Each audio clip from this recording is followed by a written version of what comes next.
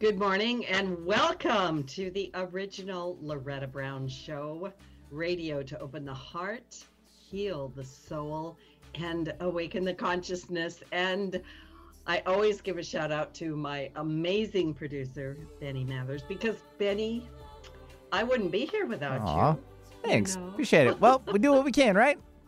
Yeah, exactly. We were talking a little bit about before the show about how many people are actually coming into the radio station, which is not many, right?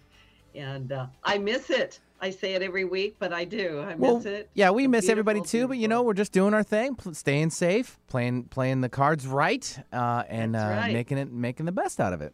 That is right. Yeah. That's right. And life goes on. There's a song about that, I think. Anyway, beautiful here in Seattle. I hope it's beautiful wherever it is that all of you are listening to. I am the owner of Reiki Oasis, located right here in the greater Seattle area for the last, goodness, since 1995. I don't even know how long ago that is, 20 some years ago. Anyway, lots of good things going on. I am doing my sessions through Zoom and Skype, FaceTime, phone, and yeah, things are still happening. We're still around, and it's good. This coming weekend, Saturday, August 15th, I have my monthly class with women. It is through Zoom format. We're having a great time, and this class is called Temple of the Divine Feminine. And I hope you can join us. Anybody can come, especially because now we're on Zoom. It doesn't matter if you're in the Seattle area. You can sign up for everything at schedule.reikioasis.com. And, if you have questions about stuff, you can always send me an email. You can send it to info@reikioasis.com. And you can always give me a little call, get on my social media pages, send me a PM or whatever it is if you need more information. Every Sunday at 11 a.m., I offer Sunday meditation with Loretta. And it's just really an opportunity for you to come and kind of get yourself reorganized or centered, or I don't know, we have all kinds of different types of meditations. And sometimes we go places. This past weekend, we had a wonderful Lions Gate portal meditation. I got really good feedback from people on that. So I hope you'll join us Sundays at 11 a.m. That's Pacific Standard Time because I'm in the greater Seattle area. I want to thank all my patrons. I am a listener supported show. Wow. And as you all know, we're live on, KKNW 1150 AM, and we're also on an FM channel, and we're live streaming and all kinds of stuff. And it's not free. And I so appreciate any dollar, any amount. And I also appreciate prayers and good thoughts and good energy, because I believe in that also. What we send out comes back to us at some level and in some way. So if you want to be part of that, you can go to patreon.com/The Loretta Brown Show and become a patron. I want to give a quick check-in with astrology before I bring on my amazing guest, who I'm very much looking forward to. But today, August 13th, Mars squares Pluto. And pay attention to today. It's going to be laying some groundwork for the months to come.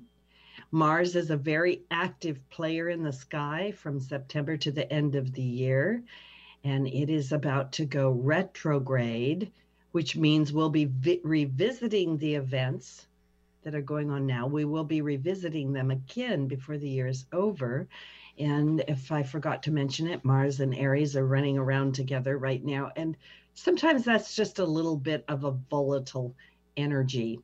I want to remind you that even though I give you what I call an astrology energy forecast, it's like the weather forecast.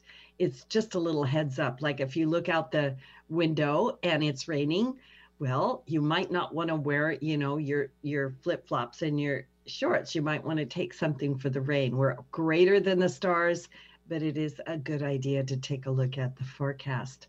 On Saturday, the day after tomorrow, August 15th, Uranus, the planet of awakening, change, and liberation, will go retrograde until January of 2021. And Uranus will guide us to address the things that are crumbling in our lives, in our planet, globally, politically, personally, either by helping us to let go or by helping us to gain a new perspective so we can strengthen them or redo them. Like I said, it's about awakening, change, and liberation. So Uranus can be the planet of revolutionary thought. Ooh, well, good day for my guest to be here, and can connect us deeper to our higher guidance, God, guides, angels, whatever your flavor is out there, so we can live life from a higher perspective, which, in my opinion, changes everything. You may have dreams or visions of past experiences or incarnations, or you may be guided to remember lost knowledge or wisdom from the world around us. Maybe you're going to bring something in that will really help us in this time of change. Uranus will be retrograde, by the way, through the sign of Taurus, which means that we may feel a push-pull between embracing the new and letting go of the old. And Uranus will be in Taurus until 2026. So we're going to be working on these themes for quite some time.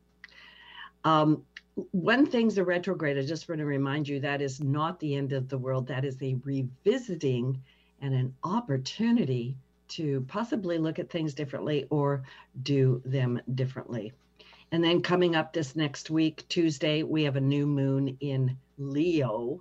We just went through the Lionsgate portal, which is a yearly portal, and it's a high frequency energy. It just shines the light on things. And many of you have been complaining that you've been really tired and really fatigued this week.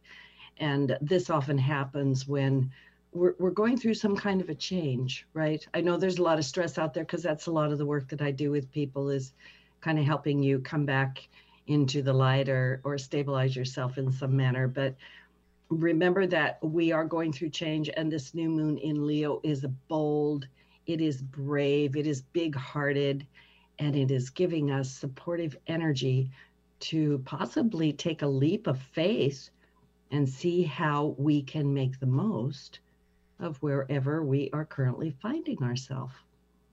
So I think that's a wonderful segue to bring my guest on.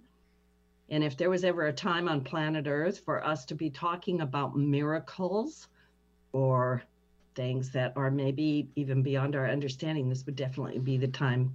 So if you've ever been fascinated by or even personally experienced extraordinary events that we often call miracles, you're going to really enjoy my show. My guest today is Dr. Michael Grosso, Ph.D. He's an artist, philosopher, professor, teacher. He's an author of many books, to include Smile of the Universe, Miracles in an Age of Disbelief. Michael has a Ph.D. in philosophy and an MA in classical Greek, and has taught humanities and philosophy at a number of institutions. He's also participated in the work of the University of Virginia's Division of Perceptual Studies, and he's the director of the American Philosophical Practitioners Association. He conducts wisdom seminars, I love that, discussion groups that apply philosophy to problems of everyday life. I love this subject of miracles. I'm so glad you're on the show, Dr. Grosso. Welcome to the show. Well, thank you very much, Loretta. I'm happy to be here and look forward to chatting with you. Very much so. So I'm just going to start out. What is a miracle? Okay, that's a good question. Look, I think it's the term is used broadly to excuse me. I'm going to put this down for the speaker. I'm getting a little buzz. I want to see if this works with the speaker. Okay. Can you hear me? Yeah, we still got you. Mm-hmm. Mm-hmm. Oh, okay, good. Yeah, I use the word miracle in two senses. One, it has the sense of smile. If you look at the root of the word miracle. It's rooted in a word SMI, where we get our word smile. So that's the rhetorical. So anything that sort of astonishes us and induces a sense of wonder, that's the first characteristic. But for me, the crucial characteristic is that a miracle is something that current science cannot explain, in particular, current materialist science. So my use of the term then really takes in quite a bit of territory.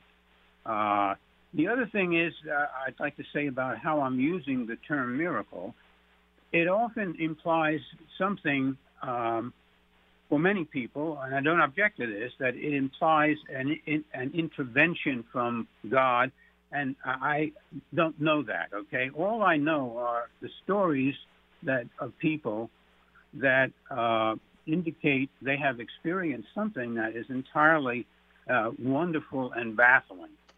But as to the origins, I leave that to listeners and to others. I don't know the answer to that great question, and I'm humbly admitting that fact, but I'm unhumbly insisting upon the reality of all kinds of strange phenomena that we can't explain. I love that. And I wanted to start with that question because, we can say things like, oh my goodness, that person's in love with me, it's a miracle, all the way to, oh my goodness, I think that there's tears coming out of that statue, right? Right. Yeah. So it's kind of a broad term, the idea of miracles. It is a broad term, but because I don't want to leave things out. But on the other hand, in the back of my mind is a very clear sense that there's something here that is challenging current science. That's the part that I want to insist upon.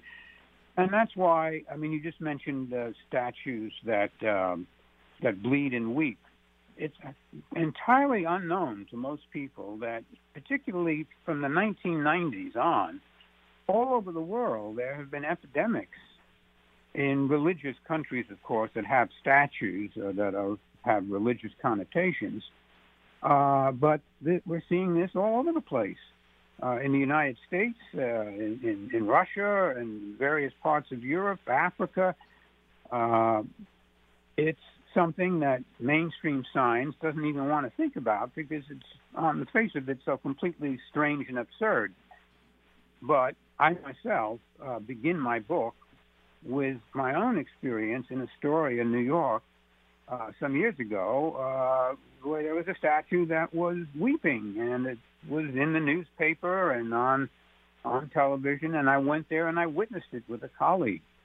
So I could see that this statue was around the eyes, a statue of St. Irene in a Greek Orthodox church, had been pouring out tears. And I saw, I don't know whether, at first I didn't know whether they were tears or not. They were liquid that looked like tears. Later on, they were studied and analyzed by scientists, and it was determined that they were, in fact, similar to human tears. Now, how do tears come out of a statue is a complete mystery, and a beautiful mystery, though. So anyway, those are my thoughts about that. I loved your book, by the way. It's really fascinating to read, and because you've got such a scholarly approach to it, it's really quite wonderful, as well as you bring all the stories out for us to read and think about. But yeah, starting with that story where you actually go to that statue of, I think you said Saint Irene, because you caught my interest right away. I think that we have within ourselves sometimes a natural skepticism, like, is this a hoax? Like, is this real? And I've even had, because I've had experiences where I've seen things, and then it's like I'm going, am I really seeing this? Right?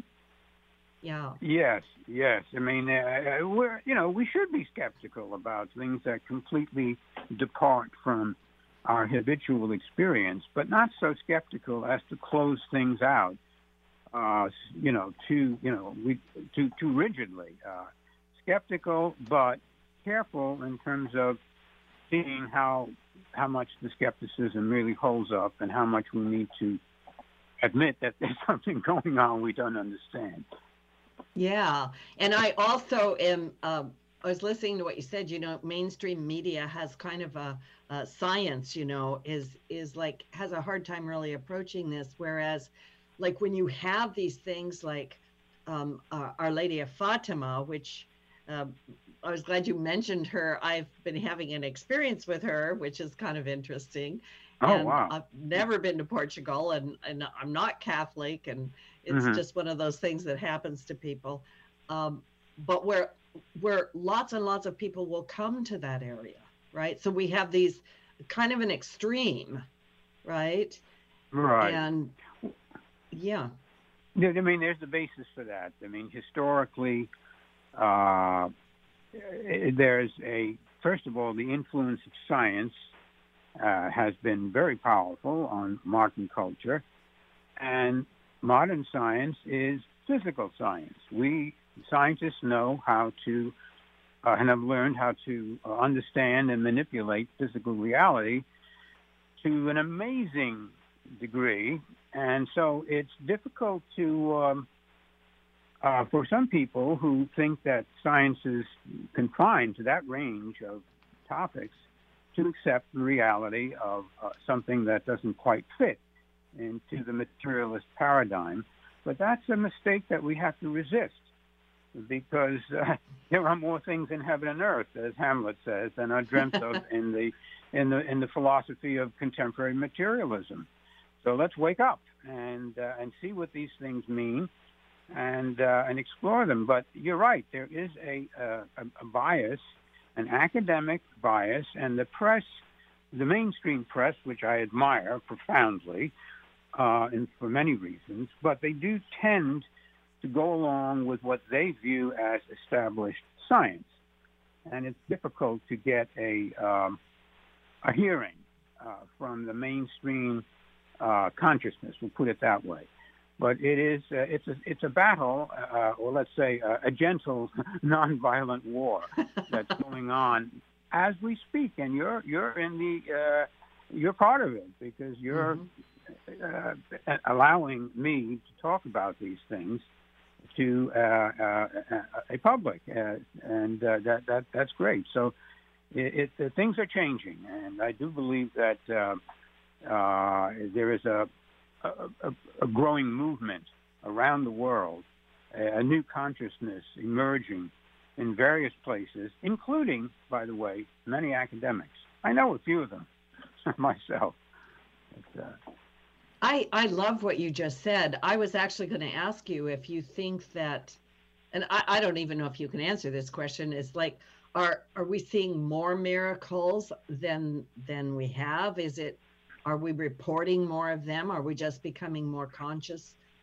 How would you respond to that question? It's a good question. I of course don't know. I mean, we don't know what's going on in the bulk of the world, right? I mean, in poor countries, less advanced countries that are still operating very often with spiritualistic beliefs and practices, we have no idea what's going on there. So, but there is evidence, as I pointed out. If you look on the internet for bleeding statues and paintings, bleeding and weeping, at least the last time I looked, which was a while ago, you'll see all kinds, especially in the 1990s, I found, and incorporated some of that material into my book, because I was so shocked. I mean, I knew that stories of bleeding statues and weeping statues go back to the 12th century. I mean, I mentioned some of them, but they seem to be on the increase today. It could be there's more people and more ways of communicating. But there's no doubt, to my mind, that there is, I would call it an epidemic of, at least, I'm talking right now about these bleeding object types of phenomena. And I find them completely, I mean, it's so shockingly strange to think that an inanimate thing can produce a tear or blood. And of course, it's not just an inanimate thing, it is a statue representing an idea. And so let me throw in the notion that the miracles tend to happen and transpire around symbols of exceptional power.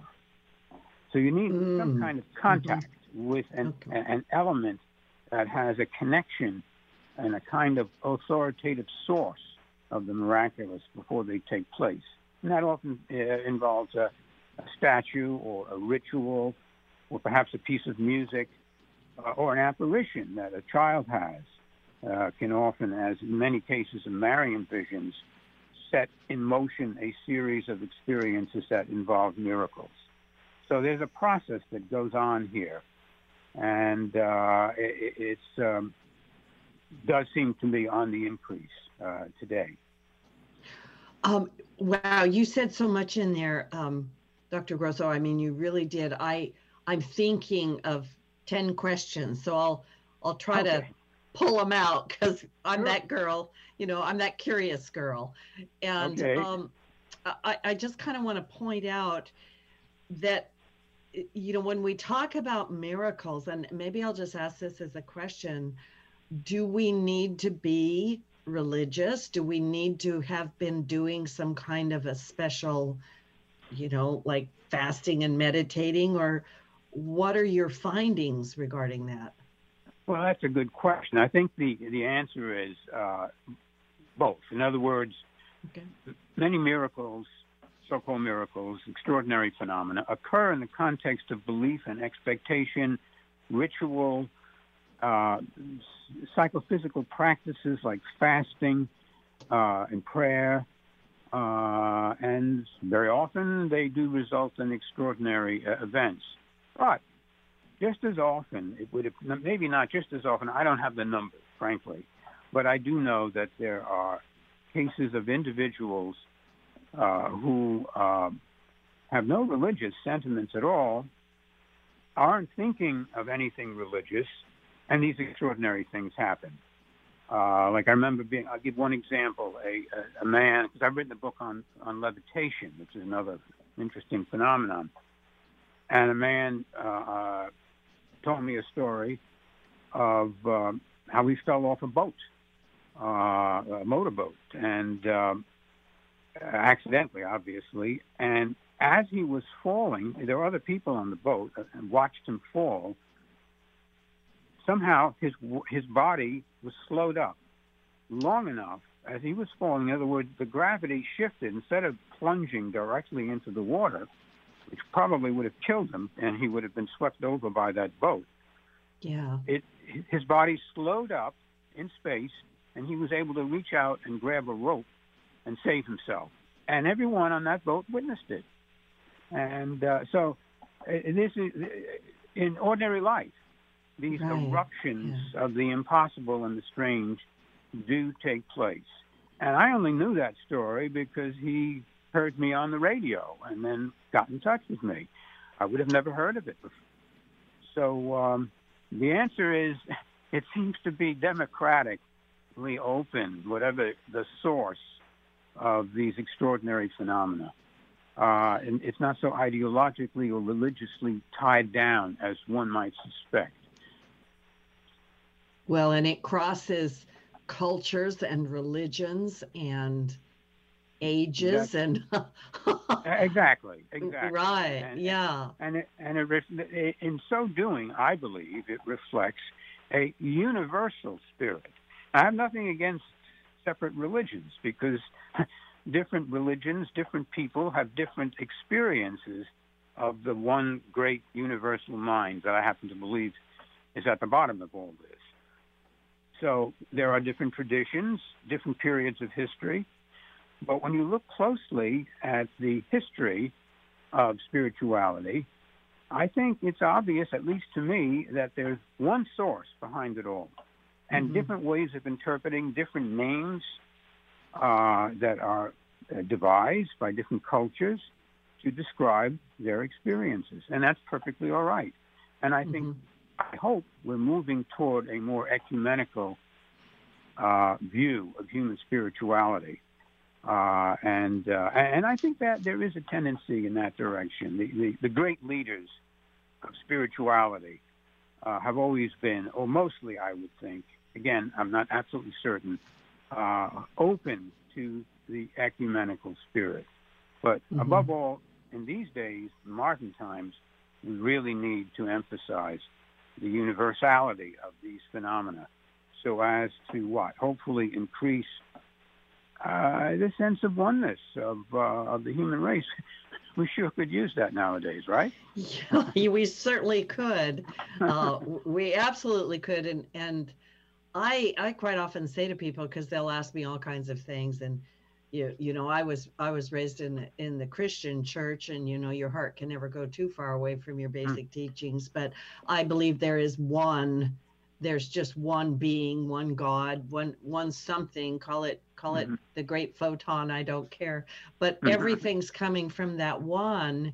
And I do agree with you. I think we can find some sort of place in there. I have sometimes wondered if, you know, miracles, be they big or be they small, you know, I've always wondered, is that just that consciousness trying to say, hey, I'm here, and could you come this way, you know? Right. Yeah. Right. Yeah. You know, I sometimes also believe there's an element of randomness and accidentalness in it all. In other words, whatever enables us to be receptive, it could be physiological, it could be the state of the brain.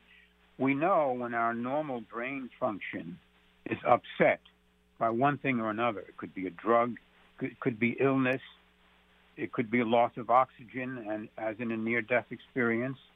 But we know that during those states of breakdown of the physical organism, there's a greater likelihood of breakthrough of some spiritual force element, some form of consciousness that was merely latent and needed an opening before it could announce itself and do its thing. So, so I sense sometimes that, you know, there's no big divine plan directing it. It's nice to think that, but frankly, I'm not sure about that. It does seem that it's an obscure and mysterious process. We'll put it that way. Yeah, you say something there at the point of breakdown is breakthrough. And boy, that's something that I want to address. We're going to take a station break in just a minute. Before we do, while you were talking, I was thinking I've had many incidents in my life where I've had what I call miraculous saving of my life, or some weird thing, right? I've had three near-death experiences and things like that. But this is very small and very short. I can share it with you and the audience. I was very young. I might have been 18 or 19, driving in a car with my brother. And we were on the old country roads where you have just two lanes, you know, and it's hilly, right? And we're trying to pass this big truck. And as it is, you know, you pull over and you think the road's clear, but you don't realize there's a dip in the road. And so I was right next to this great big huge truck. And all of a sudden there was a car right in front of us that had come up out of a dip. And both of us it was, you know how things happen so fast? And I went, oh no. And I simply closed my eyes because I was like, we're going to hit, right? It's going to hit us. And I closed my eyes and nothing happened. And I opened my eyes and our car somehow had been transported and we were in front of the truck. And my brother opened his eyes at the same time I did. And we both said, what just happened? Right? Wow. So, yeah, I know. Pretty amazing stuff. I know. I love this stuff. That is. Yeah, really. Show. Strange things happen on the road, but I'll let you take your break, and I'll tell you, if you want, a little incident of mine, similar to yours. I'd love to hear it. Okay, so this is Loretta Brown. My guest today, Dr. Michael Grosso, Ph.D. We're talking about his book, Smile of the Universe, Miracles in an Age of Disbelief. And don't go away, because when we come back, we're going to talk about some really important miracles. Did you know that Reiki healing can be done at a distance? It's true. So let Reiki Oasis focus powerful energy to help relieve your stress, grief, sadness, anger, and so much more. Convenient, personalized treatments at a distance can increase lightness of being. During your appointment, find a quiet place to lie down or sit to receive healing energies. If you want help with your dis-ease, visit ReikiOasis.com. Harness life's energy. Visit ReikiOasis.com today. This message is from the National Council on Aging. Adults over age 60 are at higher risk for the COVID-19 coronavirus because they may have weaker immune systems or chronic health conditions. The Centers for Disease Control recommends older adults avoid crowds and people who are sick. Wash your hands and disinfect surfaces often. Keep a 2-week supply of food and medicine on hand. Learn more at ncoa.org.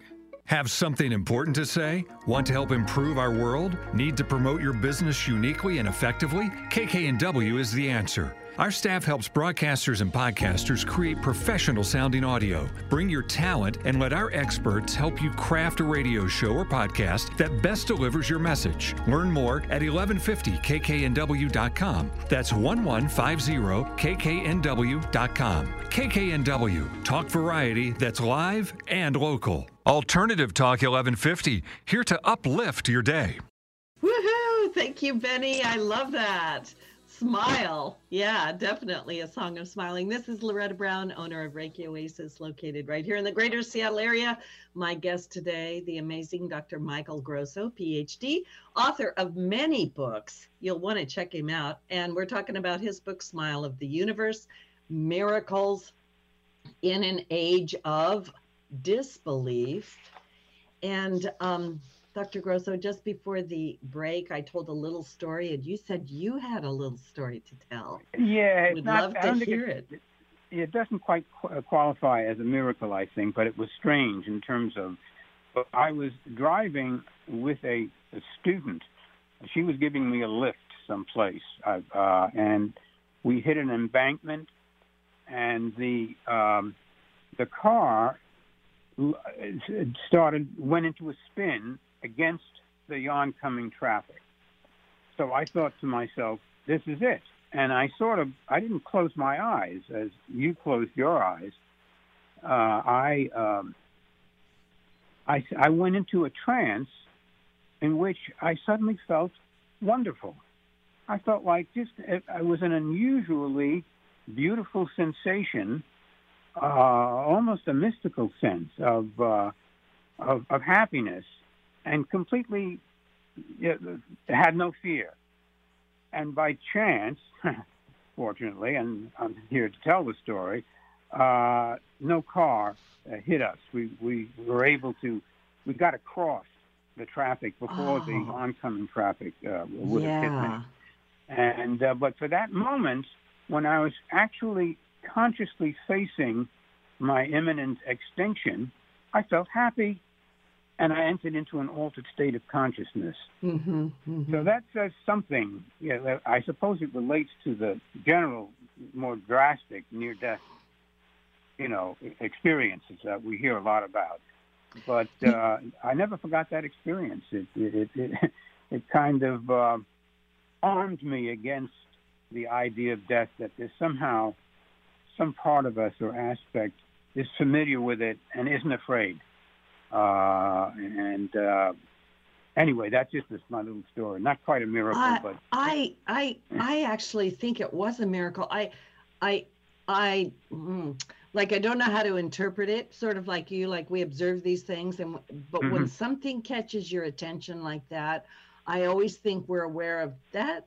There's something there, right? That's unusual. Yeah. Yeah, that's unusual. Maybe you passed through a portal to the reality where you did not get hurt. Yeah. Who knows? I mean, these things, people talk about quantum jumping and parallel realities, and Mm-hmm. that the euphoric feeling, I think ties into something.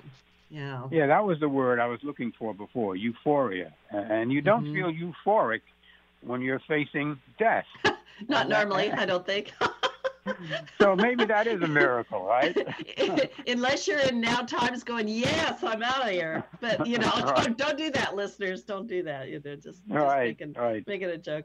I would like to talk about some important or miracles that are important to you.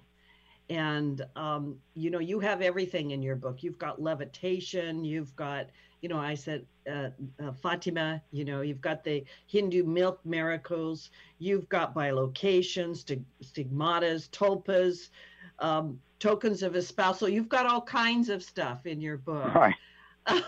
Could you please mention maybe some of your favorite ones? Well, yeah, there are. It's one is enough to sort of shake up your sense of reality. I mean, my research into miracles is really, it's about research into the nature of reality that we don't yet understand. And so I tend to be attracted to the most spectacular and shocking phenomena only, I emphasize, if there is not just passingly good evidence, but very strong evidence. So, for example, you mentioned this a miracle back in I think it was 1995, in the 90s, about the milk, the so-called milk miracle.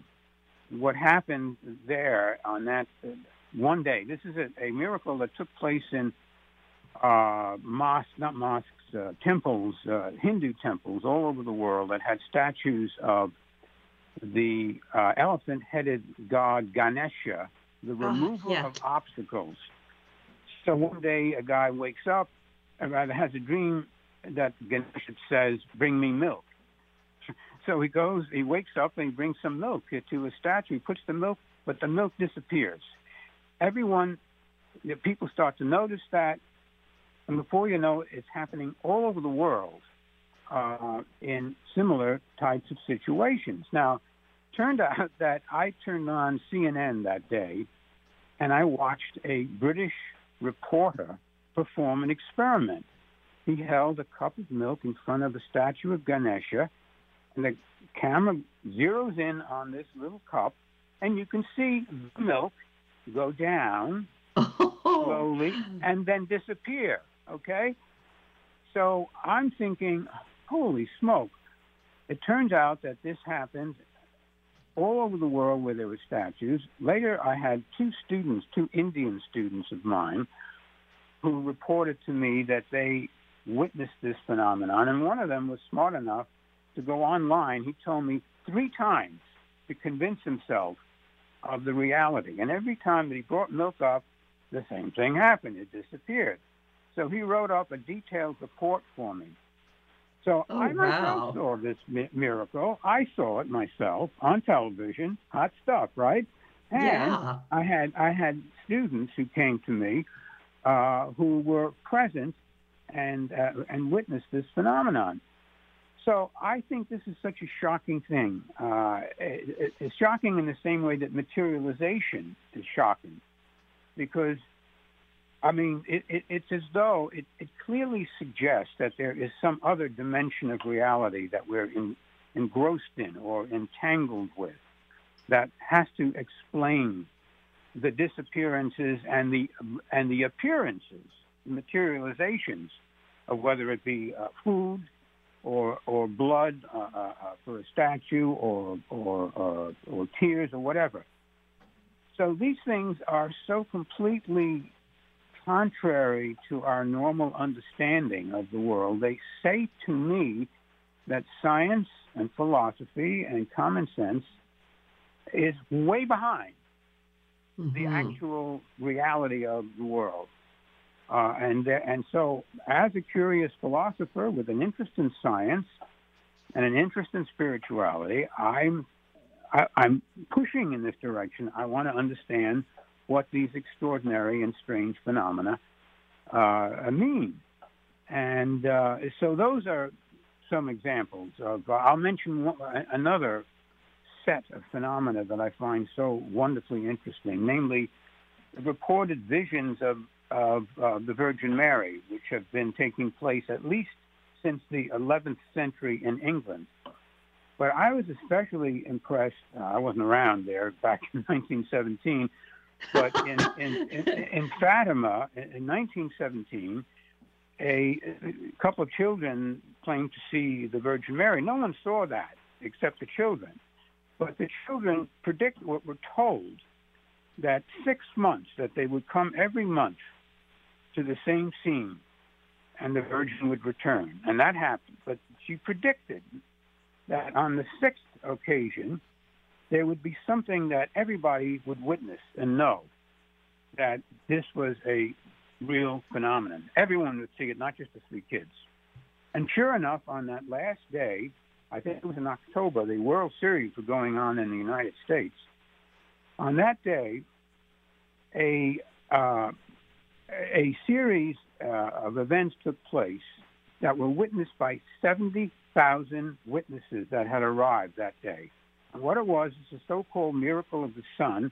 The sun did not move or jump around in the sky, of course, but the impression that people had was that the sun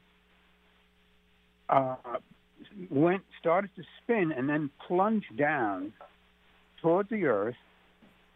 And there are photographs of people watching this.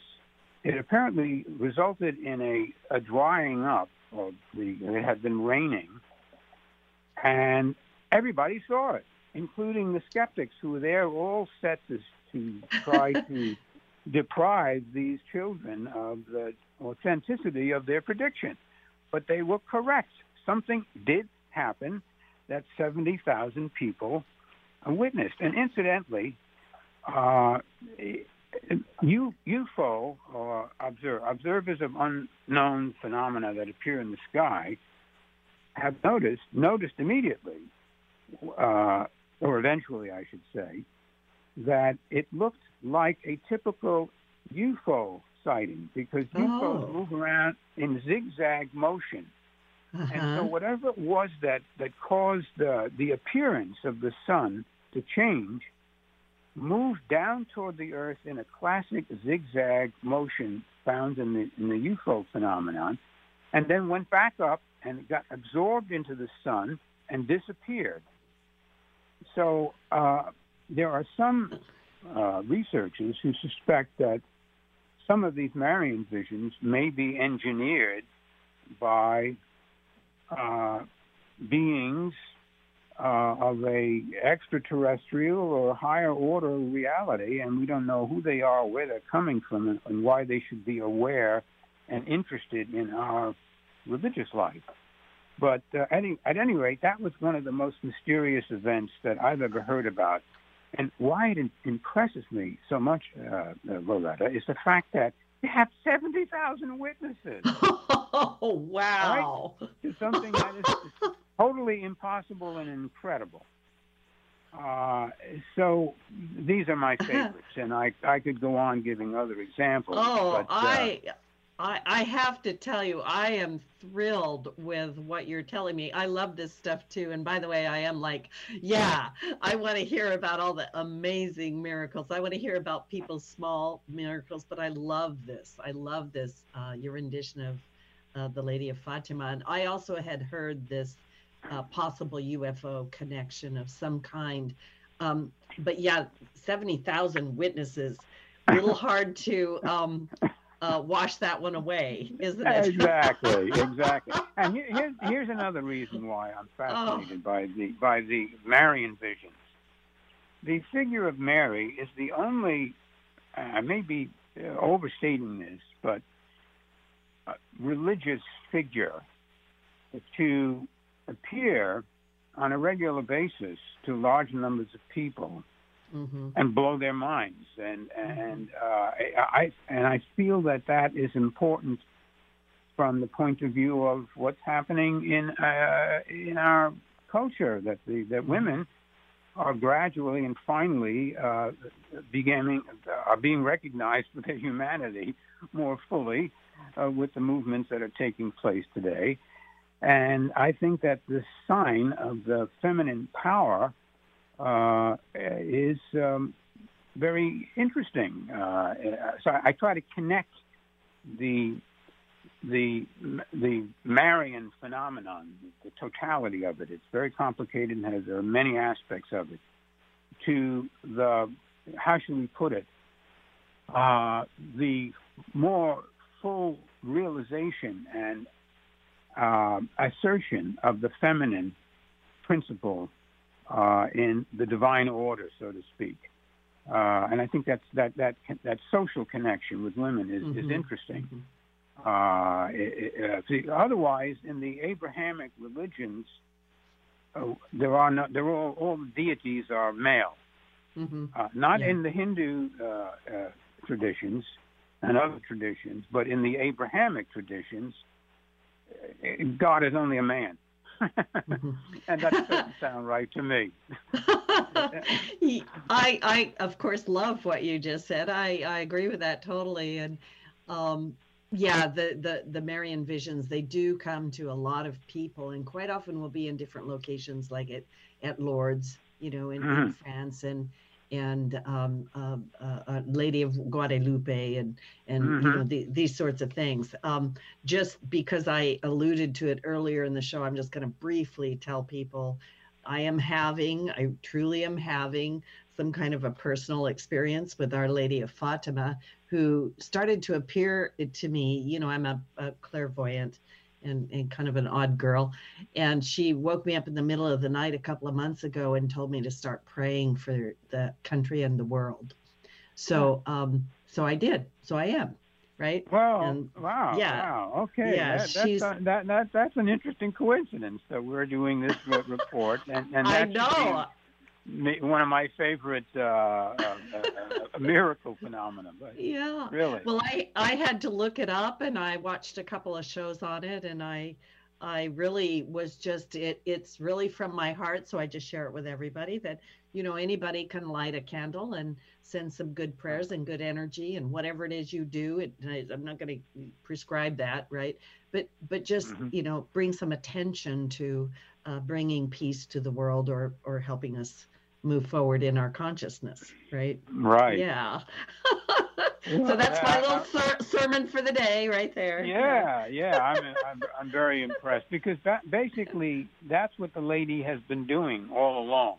What she did to you, I mean, your visitation and the instruction basically is the same message that she's constantly making. To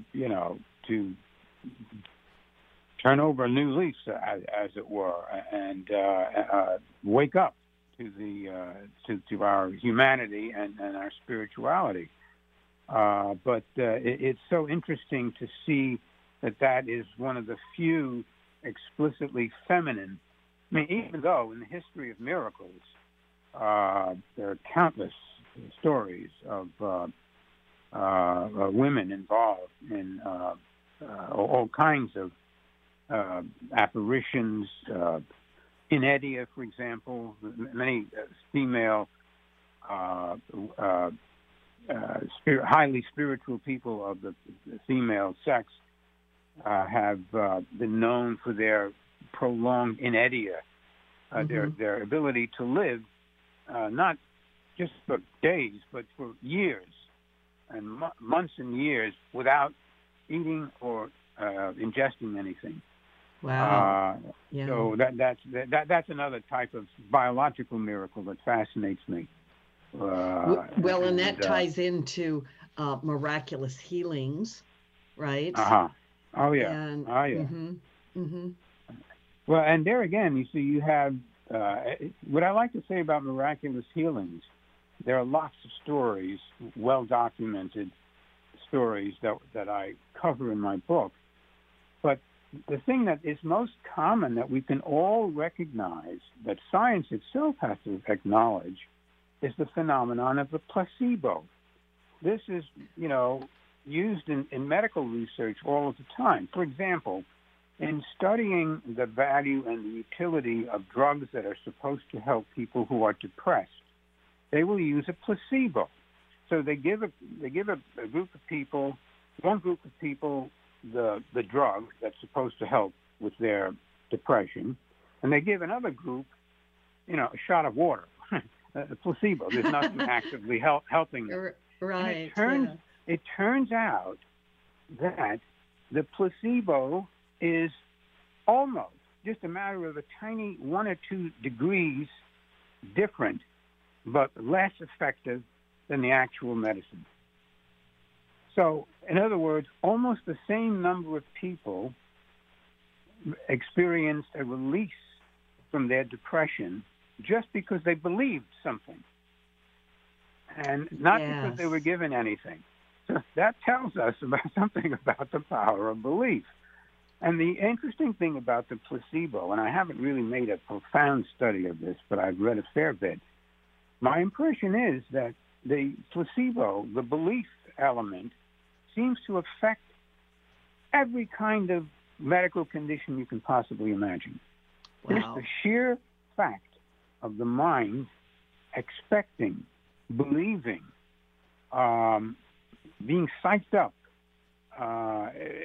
that they are going to be improved or healed or helped by such and such a thing does the trick.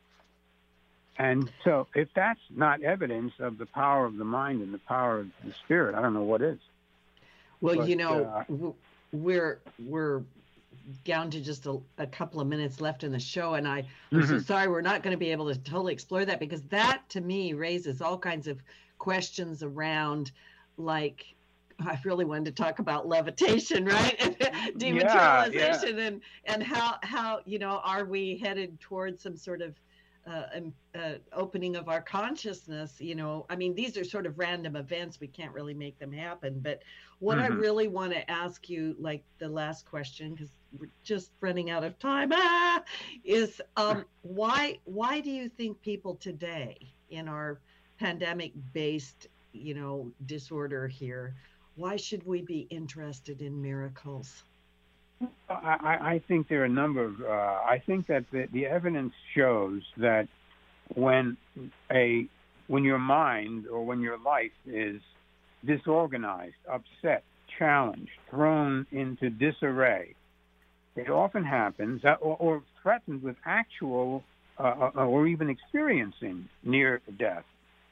It seems to be that it is in these breakdown circumstances that the latent spiritual, psychic powers that human beings, I am certain, possess, and I'm certain only by inference from actual facts that we latently possess all of these extraordinary abilities. My sense is, my guess, maybe it's just a hope, but it's based on data, that as we go more deeply into this terrible crisis, I don't think it's going to get any better. I think it's going to get worse. There are many things involved, not just the pandemic, but climate change, nuclear threats, all kinds of violent disorders on the planet. As it gets worse, as it all gets worse, I think there will be just general reactions. Some of which will be profound. Yeah, and I have to stop you right there because we're out of time.